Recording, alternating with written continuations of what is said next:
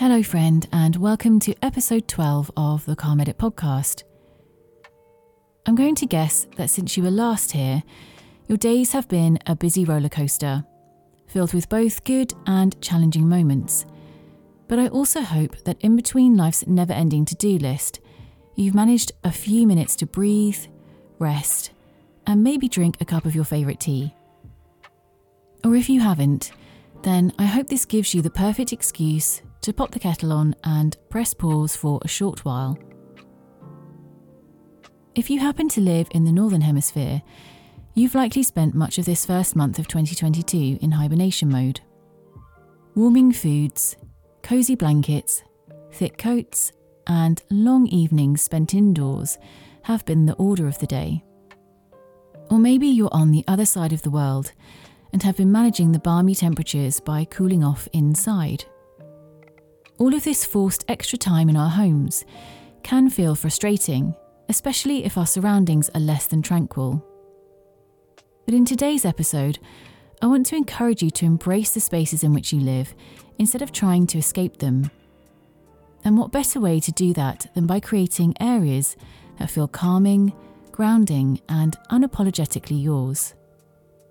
So I have 4 fuss-free and budget-friendly steps to help you bring some zen into your home.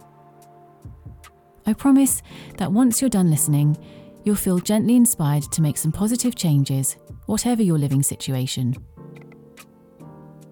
First up on the list is to think about which space in your home you'd like to feel more relaxed in. This doesn't have to be an entire room. In fact, I know many of you out there don't necessarily even live in conventional 2-up, 2-down homes. So my suggestion is to identify a space within a room or an area that you'd like to make your sanctuary. I know that this can be tricky. Many of you will have children, a partner, animals, housemates, or you might work from home. And so often rooms blend into one another in terms of functionality, particularly if you have an open plan situation. But one helpful tip is to think of something you enjoy doing at home and then create your calm space around that activity. My sister and I were talking about this recently. She loves to cook and has always been wonderful at it. And as a consequence, the kitchen is her domain and a go-to place when she's feeling stressed. In it you'll find her favourite cookbooks and recipes, specialty cooking oils and utensils, and everything neatly organised so that she can whiz up something delicious at a moment's notice. So let's say you love nothing more than soaking your cares away in the tub. Well, then that's your place for cultivating calm. Or perhaps you enjoy making things and there's a favourite spot or chair you like to sit in while being creative. For me currently, it's a small nook in the corner of my bedroom. It's where I practice yoga as the sun rises and sets. It's where I do my makeup, where I light my candles, and where I like to meditate. It's my very own Zen den. If you think about it for long enough, there will be that one little area in the house that you naturally gravitate towards when everything feels a bit much and you want some refuge.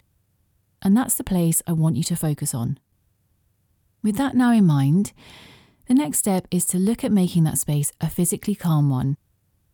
In my younger years, I did a publishing degree, and many times during the design classes, I was taught about the importance and value of having white space on the page.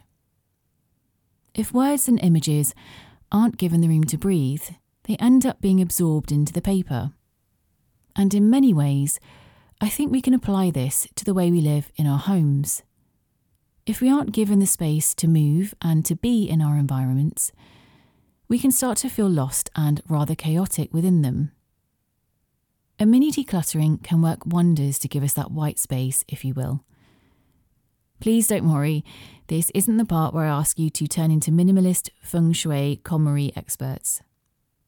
The aim of decluttering is not to pull everything out of everywhere and spend the next week having to sort through it. Instead, take 5 minutes maximum to put items back in their original place, file away paperwork, recycle rubbish, and top up the charity box. Then freshen up the space with a quick wipe down, dust or hoover. What you want at the end of this little blitz is to have a clearer, cleaner and tidier area so that you can move on to step 3, which is to make it feel calm. This step is lovely because you can really tailor it to your taste through colour, texture and scent, and you can repurpose items that you already have elsewhere in your home. For example, let's say you want to use your space for meditation, journaling and yoga. In that case, you could grab an empty hamper or box and pop in your journal and favourite pen, a yoga cushion, a cosy jumper, a reed diffuser, some crystals, and maybe a low-maintenance plant. Before you know it, you've created a go-to station for calm that can sit neatly to one side when you're not using it, but that's always available for those stressed out moments. And remember earlier when I mentioned the bath as a place for relaxation? Well, why not make up a little basket to include things like a gorgeous smelling candle, soothing bath salts, restorative face and hair treatments, and a good book? That way, you can take them in with you and have a simple, de-stressing pampering session while you soak. Speaking of simple, your go-to space might be a seat at the dining table or on the sofa where you like to drink your morning coffee and watch the sunrise. If that's the case, then having your favourite cup, a lovely vase filled with dried flowers, a comfy cushion or a soft blanket nearby can really set the tone for calm. If your space still doesn't feel relaxing after a tidy up, or you're low on spare accessories already in your home, there are many independent artists out there who make beautiful, tranquil prints to hang on the wall that won't cost the earth. I'll add some links in the show notes to some that I love. You could also refresh a wall with a calming, neutral or soft colour paint. Tester pots are much cheaper, or maybe you could ask a neighbour.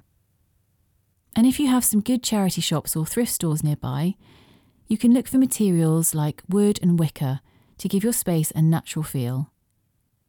If you'd like to include some unloved wooden furniture, try using a little coconut oil, which will bring it back to life. And don't underestimate the power of soft, simple lighting, including non-toxic candles and eco-friendly LED bulbs for creating a softer, calmer mood. So you've picked your space, you've cleared it out, and you've sprinkled in some relaxation with well-chosen items. Now what? Well, the fourth step is to claim it for yourself, and often. It might sound selfish, especially if you live with others and space is limited. But in order to have a sanctuary, others need to know that sometimes it will be yours, that you'll be using it regularly, and that when you're in it, the Do Not Disturb sign is most definitely up. If your space is in a communal area, or you have children who may not understand the concept of you time, then finding moments when they aren't around to use your space is probably best. And one other important point before you use your space: try to rid yourself of any feelings of guilt or unworthiness. I'll keep saying it until this podcast is no more. Taking time out to breathe, reset and find joy is never something you need to apologise for or justify. It's not always comfortable setting boundaries for self-care and relaxation, but it's at the core of any kind of calmer life. The fact that you're listening to this means you're already ahead of the curve. Today's episode is just that extra bit of encouragement to put your well-being first for once. I so hope that you feel inspired to create that calm, peaceful space for yourself. If you do, let me know over on Instagram at The Calm Edit. I'd really love to hear from you. Well, we've come to the end of today's episode, and before I go off to my own Zen space for a little me time, I'd like to thank you, as always, for being here. You can find the show notes for today over at thecalmedit.com/pod/12. And one small request, if I may. If you've been enjoying the podcast so far and have 2 minutes to leave a very quick review wherever you're listening to this, it would be so appreciated. Until the next episode, please take care of yourself and stay safe. Bye.